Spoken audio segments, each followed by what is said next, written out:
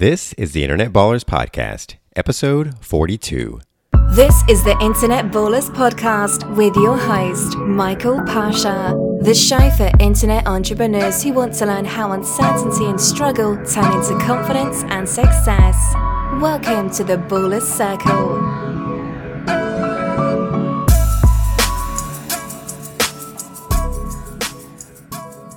Thanks for listening and welcome to the Baller Circle. I'm Michael Pasha, the host of the Internet Ballers Podcast, and today I'm excited to welcome Nick Loper from Side Hustle Nation to the Baller Circle. Nick is an author, entrepreneur, and lifetime student in the game of business. His latest role is Chief Side Hustler at SideHustleNation.com, a growing community and resource for aspiring and part-time entrepreneurs.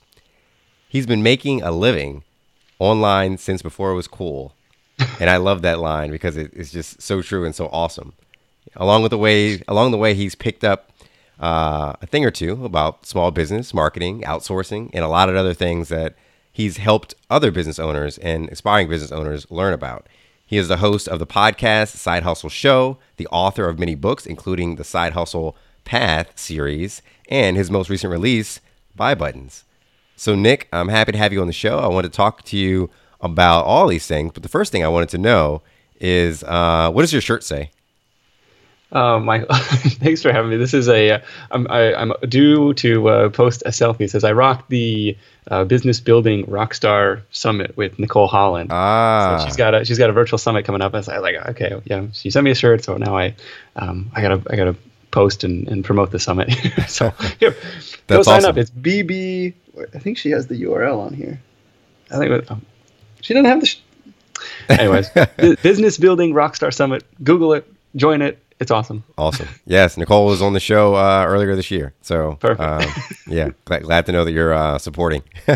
Absolutely. So Nick, let's walk through your background a little bit. But before we get into kind of the business stuff, I'm kind of curious, where did you grow up? What was life like growing up? And what kind of inspired you to become an entrepreneur? I grew up in Seattle. I grew up near Seattle, out in kind of suburbia out there. I think I had a very sheltered, very privileged childhood. And where the entrepreneurial stuff came in, like I was always the kid, like trying to sell baseball cards or candy, like at the end of the driveway or at summer camp and stuff like that.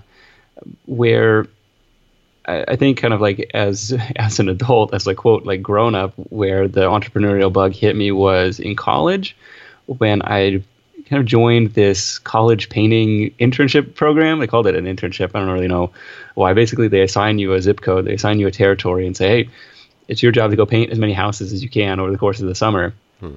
And they show you how to paint. They show you how to estimate a job. They teach you how to like sell this paint job. And it was my first taste of like working for profits and not wages, which was really kind of empowering.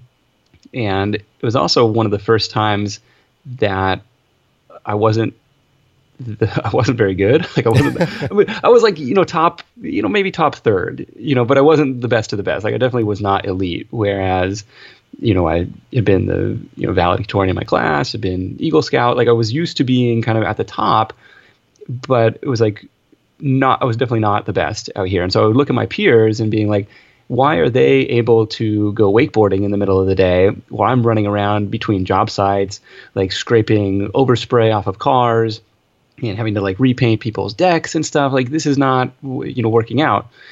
And so that was really eye-opening. That was really helpful. But I remember like kind of maybe the pivotal moment was like on my very first day. Like I was just driving around my territory, like this rainy, March evening in Seattle, and sitting in my truck realizing like nothing's going to happen until you go out and knock on that first door. Like you're 100% on your own now. And people will tell me, like, I want to be in charge of my own destiny. Like I want to be the captain of my own ship. Right. And the way I try and reframe that is like, would you work for 100% commission? Or would you take a job that pays only on commission? And essentially that's what you're doing as an entrepreneur. It's, the grass is always greener, but at the same time, it's pretty scary to have to cut your own paycheck every month. True. Interesting. So I guess I'm thinking you have this challenging job. It's something that kind of sparks that entrepreneurial interest. And I think you made a good point there about being willing to work for 100% commission, because I think that would scare a lot of people, especially when they first hear it. It's like, ooh, do I really want to do that? Like, because as an entrepreneur, it's all on your shoulders. There's no paycheck coming from anywhere. So what was kind of the next step for you? What led you to deciding to start a podcast, to deciding to help other entrepreneurs write these great books? So after school, I took a corporate job like you're supposed to, right? You go to school, graduate, get a good job. And the reason I did that was I didn't really know there was another path, and probably wasn't ready to take that path at that time. So that I moved across the country. I was working for Ford Motor Company in their parts and service division, trying to help their dealers like grow their service and parts business. Car business was fascinating, but never really saw myself climbing the corporate ladder. So what I was doing on the side during that time, and what I'd started doing even before graduation, was some online affiliate marketing. And in my case, it was a comparison shopping site for shoes. That was my original side hustle. And I kind of validated that idea with these like direct link text ads on Google. I started out while I was still in school for a budget of like $1 a day, and you kind of like scale up as you try and make it profitable. It's like, okay, take a week to generate enough clicks to make a sale at that pace. But it's like, okay, now I can go to $2, now I can go to $5 a day, and scale it up from there. And what that led to was, having this website created. The original version of it was called shoesareus.net. The more recent version of it was called shoesniper.com. And it, that was a great business for, 8 or 10 years that I ran it. And so it was kind of 3 years of hustle, of nights and weekends, before I felt comfortable quitting that job at Ford to pursue being an online shoe salesman full time. And what happened during that time, like I was, okay, I beat the system, I got out, and now I'm trying to figure out, well, what else to do, because I'm always trying to figure out what the next project is going to be. And so during the time that I was running the shoe business, started another half dozen different side hustle projects. Most of those flopped, most of those failed, but a couple that did well, or a couple that are still around today. And one of those was the Side Hustle Nation blog and the Side Hustle Show podcast. Kind of started as a little experiment to share some of what was going on in my life and in my entrepreneurial journey, and then through the podcast especially to interview other been there, done that people who have really opened my eyes to like, well, I could try that, I should do that too. So it's helped fuel my entrepreneurial ADD for sure. That's awesome. So with starting the podcast, starting the blog, what struggles did you have along the way? How did you think things were going to be, and then what actually happened? I don't know. Like I kind of started on this mission as like a personal branding journey, which was kind of not dumb, but just like maybe like self-indulgent in a way. I didn't have a business model. Like I didn't know what it was going to be, right? So I would read Pat Flynn, I would read Chris Ducker, and I want to be like these guys. Like I want to have a big blog that people come to, and be like, what do you want to be known for when people Google you, right? And at that time, wasn't very much. Like I had a personal blog that was really random, and nobody had any reason to read it. And so it was when I narrowed down the focus to talk about specifically part-time business ideas that things started to take off. People started to take notice of it. But it was probably 9 months before there was any revenue from it. And so I was trying to figure out and I'm still trying to figure out what that business model is going to look like. You see people like John Lee Dumas, right? Like, oh, you're going to make, thousands of dollars in sponsorship money for your podcast. Well, probably not, And so it's taken a long, slow approach to get there. I think one thing that helped was, it was fun. Like I enjoyed the writing. I genuinely enjoyed doing the podcast and meeting my guests. And, you don't know what you don't know. And so I would see the chart, the Libsyn chart, like going up and to the right, and be like, hey, this is great. It didn't matter. It was 200 downloads. Like, that was a great day. It was like, hey, that's better. That's more than I had yesterday. So I'm moving in the right direction, and I'm reasonably confident I've extended past my immediate circle of influence. There's probably at least one stranger who's listening now. So with that, you move forward, you kind of develop ideas for how to start to monetize things. How did you first figure out, like, I guess your first monetization idea that would actually work? Because like you said, I think a lot of people do have that same model. Like John Lee Dumas is making all this money from sponsorships, or he's making all this money from Podcasters Paradise. I'm going to do the exact same thing. I'm going to model that, and then they try it and it doesn't work. So can you talk about kind of, I guess, the first thing that did work, and maybe also if you have some like strategies that you tried to do that didn't work, and what didn't work about them? Yeah, there's probably a lot of things that didn't work. One of the things that, I guess, the first way that the site made money was a private mastermind group that I would host every week for 3 months. So I put this out to my email list, and I think I mentioned it on the podcast. At that time, I had around 700 people on the list. So this is like, winter time of 2014.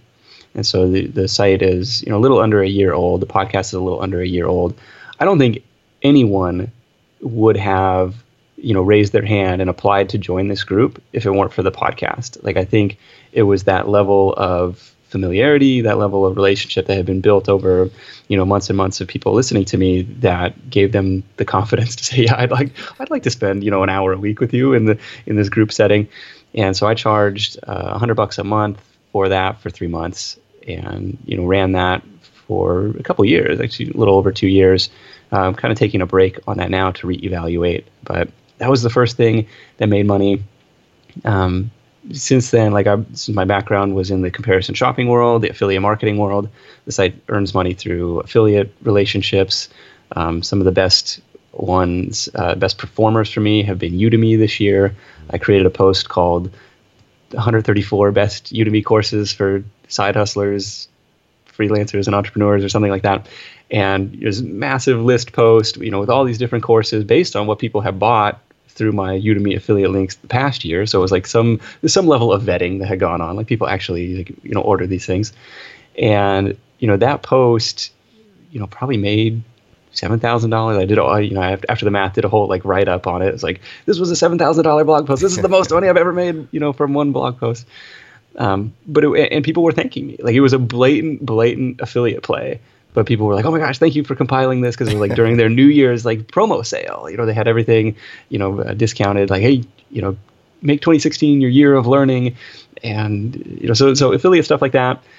Today, people are sponsoring the podcast, not JLD numbers, but people are paying me to do the show directly. So that's really exciting for me.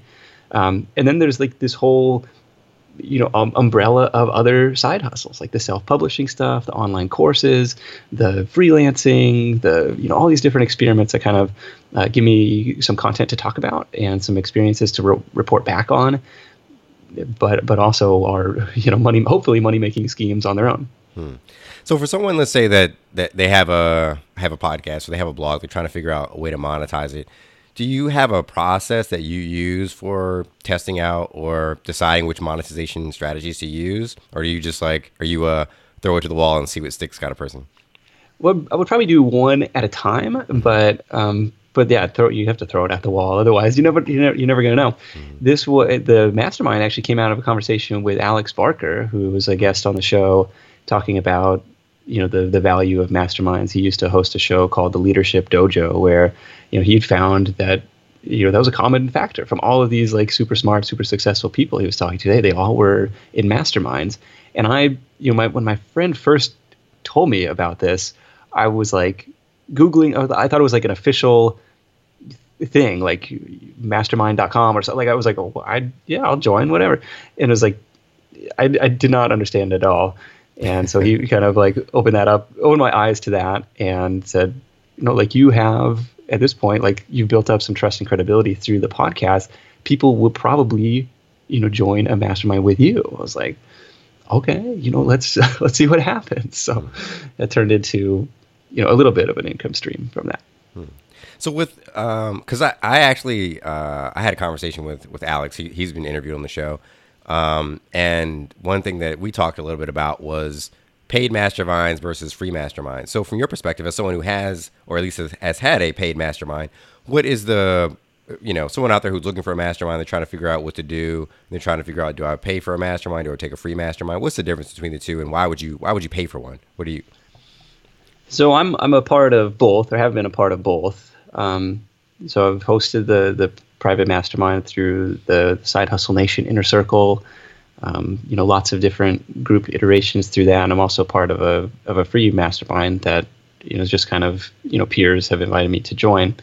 Where if you can join a free mastermind, absolutely, that's fantastic. The other option is if you are kind of an island and you don't necessarily know anybody else in this space, like that's when you kind of have to raise your hand and put the money on the line to get connected with other people who are, and hopefully a host that can help curate a group of people either at similar levels or working towards similar goals or similar projects, and maybe a diversity of experience too, to try to figure out, okay, well, this worked over here. I think there's some value in that, and there's also the value of accountability, right? And that was Alex's big thing. Like, if there's no money on the line, hey, I suffered with attendance issues. I suffered with people not taking action, not doing what they said they were going to do. So that is a little bit of skin in the game from that standpoint. Okay, I like that. That makes sense.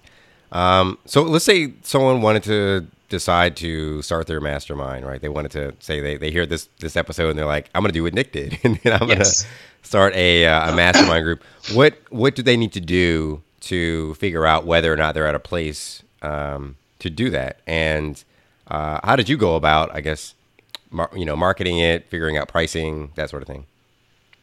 So I didn't do any price testing. I just say this is the price. As far as marketing, I sent it out to the email list.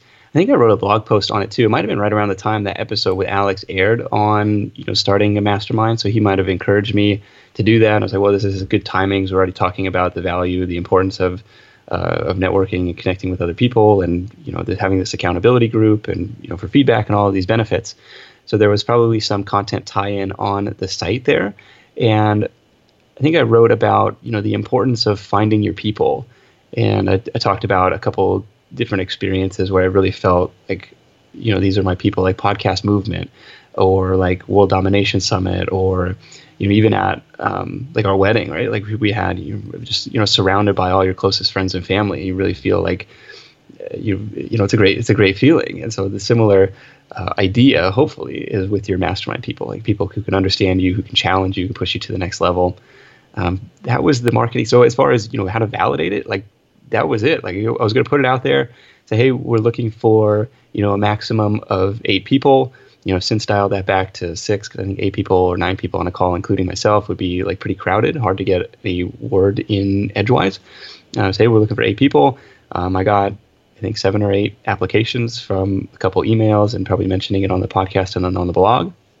And then we were off to the races. I did a kind of an intro call with each person to say, to learn a little bit more about their business, see if they thought it would be a good fit. And, over the years, there's been a handful of people where it's like, this, you're too green, or, this isn't going to, and on the other side, I had one guy who was like already making like 70, 80 grand on the side. And, he had like this whole team of people. I was like, honestly, everyone else who joins, you might be a little bit advanced for this group. So I was just trying to get a gauge of, who might be a good fit for it. Right. Okay. So let's talk a little bit about your process of learning all this stuff. Did you ever hire a coach? Did you take any classes? How did you learn the business? I feel like, and I've been talking to some people on the podcast about this, where her process was much faster than mine. This is Rosemary from busybudgeter.com, and she's killing it with her blog. And she's like very adamant about, like, when I want to learn a new thing, I just look for the best course on that subject, and I take that course, and I just execute, step 1, step 2, step 3, and ignore everything else. And that's not me. Like, for whatever reason, like, I'm the slow, cheapskate. Like, I don't want to buy somebody's $2,000 course. Like, I just want to plug away. And for better or worse, like, it's taken me a long time. I think I probably could have accelerated the process had I invested more in learning. But that's where I'm at with that stuff. I consider, Pat Flynn a great mentor. All these different podcast hosts to be great mentors.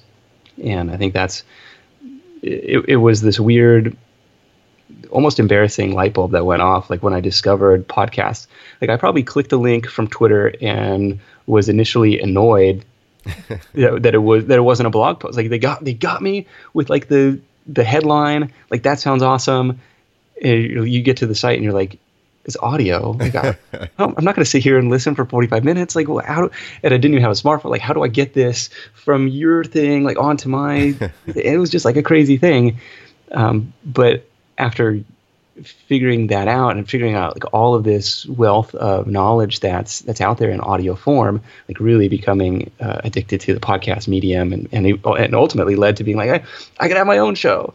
And that's been a ton of fun. And I just think about, like, I used to drive 600-700 miles a week for work, listening to country radio, listening to comedy, listening to just nonsense. It's like, had I discovered podcasts early, like, how much farther along, would I be?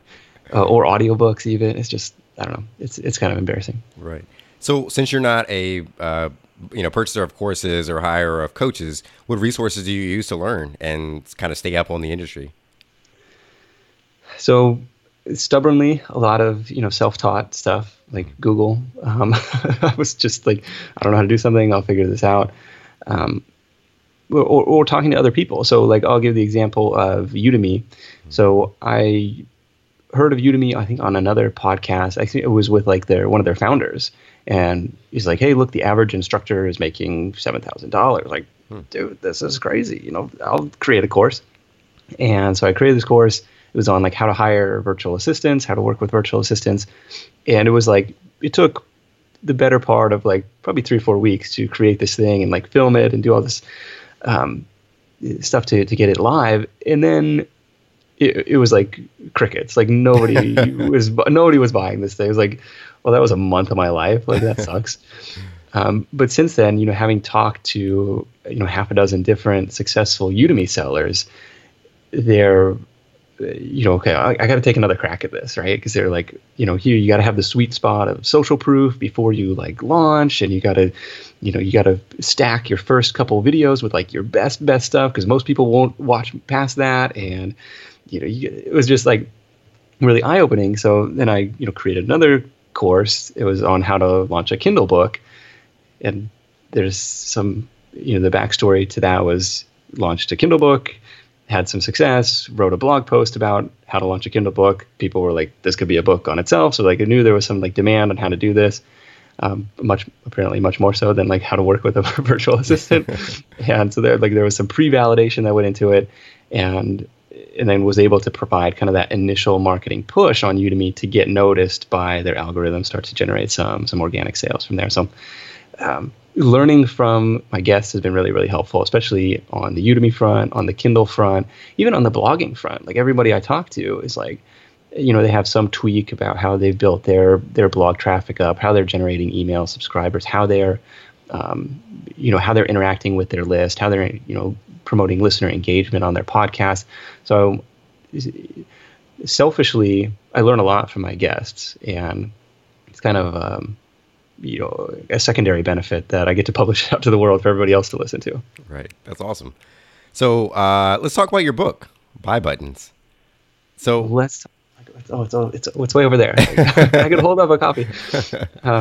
So similar. So we're talking about Udemy, right? Mm-hmm. And so what Buy Buttons is all about is tapping into the power of these pre-existing marketplaces. And some of them are going to be household names like Amazon, like eBay, like Craigslist, like Airbnb. But there are hundreds of these, like for every niche imaginable.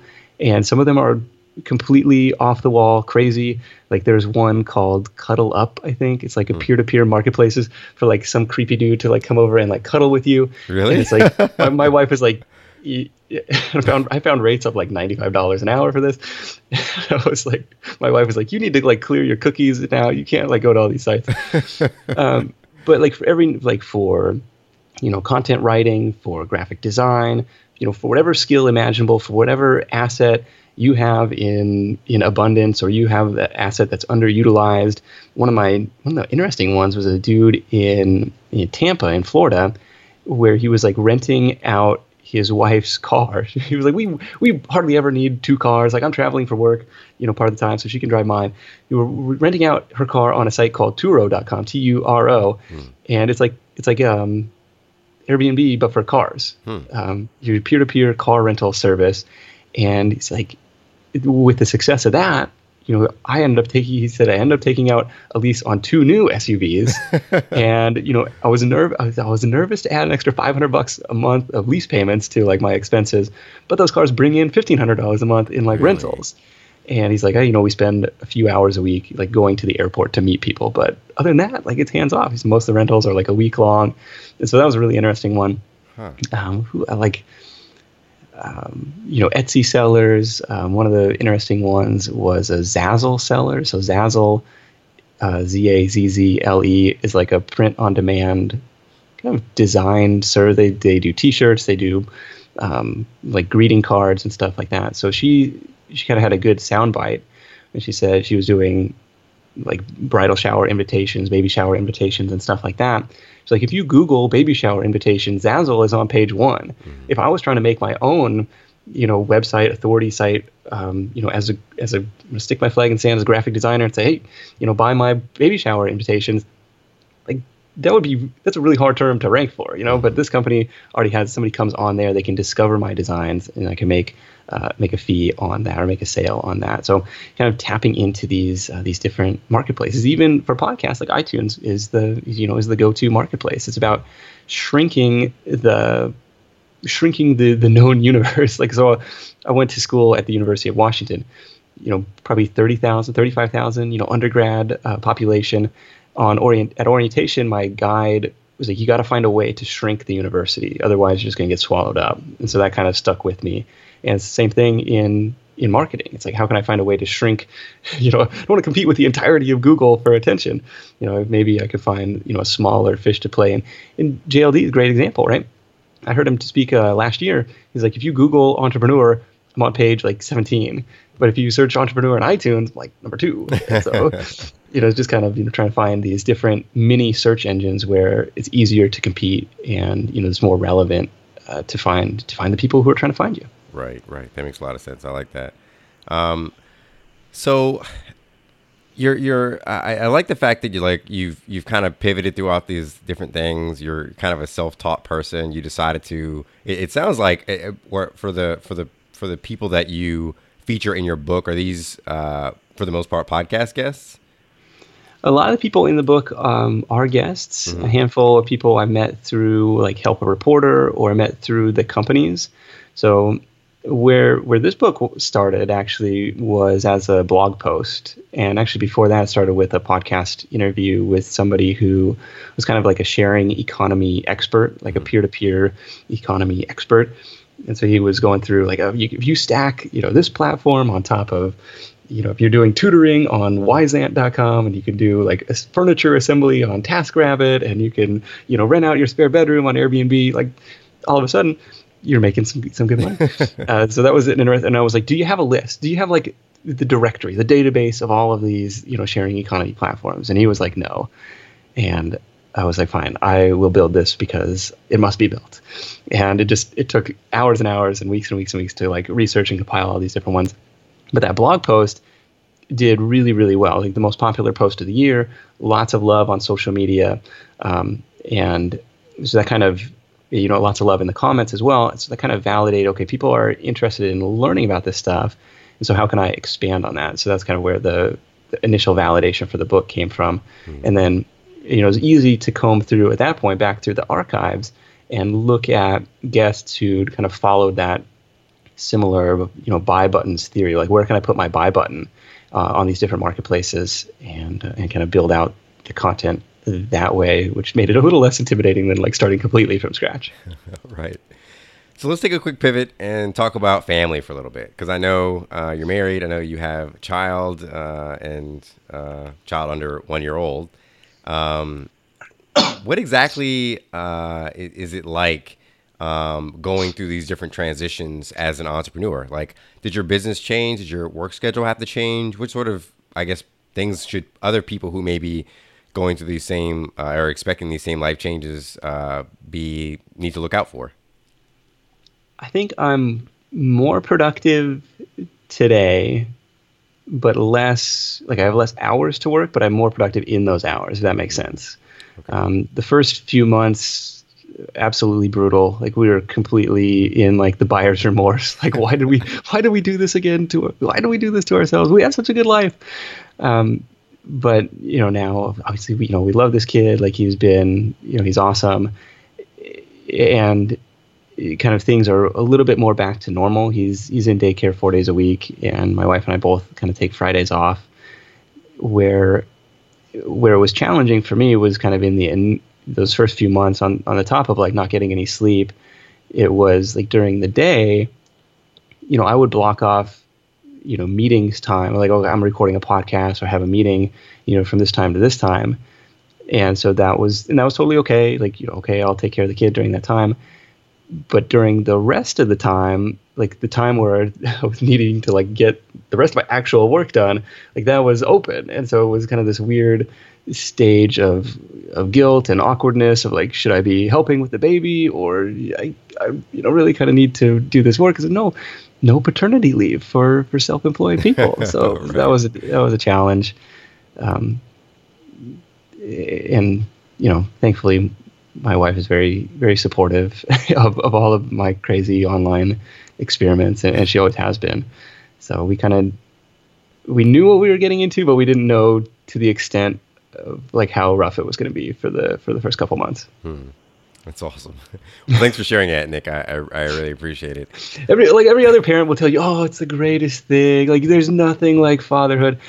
There is nothing like fatherhood, but they're not necessarily in the direction that they're talking about in the very early days, anyways. Yeah, and I think that's a good thing. I think a lot of people are being more comfortable with being honest about how much of a struggle it is. That you don't have to put on a face that it's roses and puppy dogs all day long. It's like it's a hustle. I remember talking to one of my friends about it, and she described it as, and I quote, pure hell.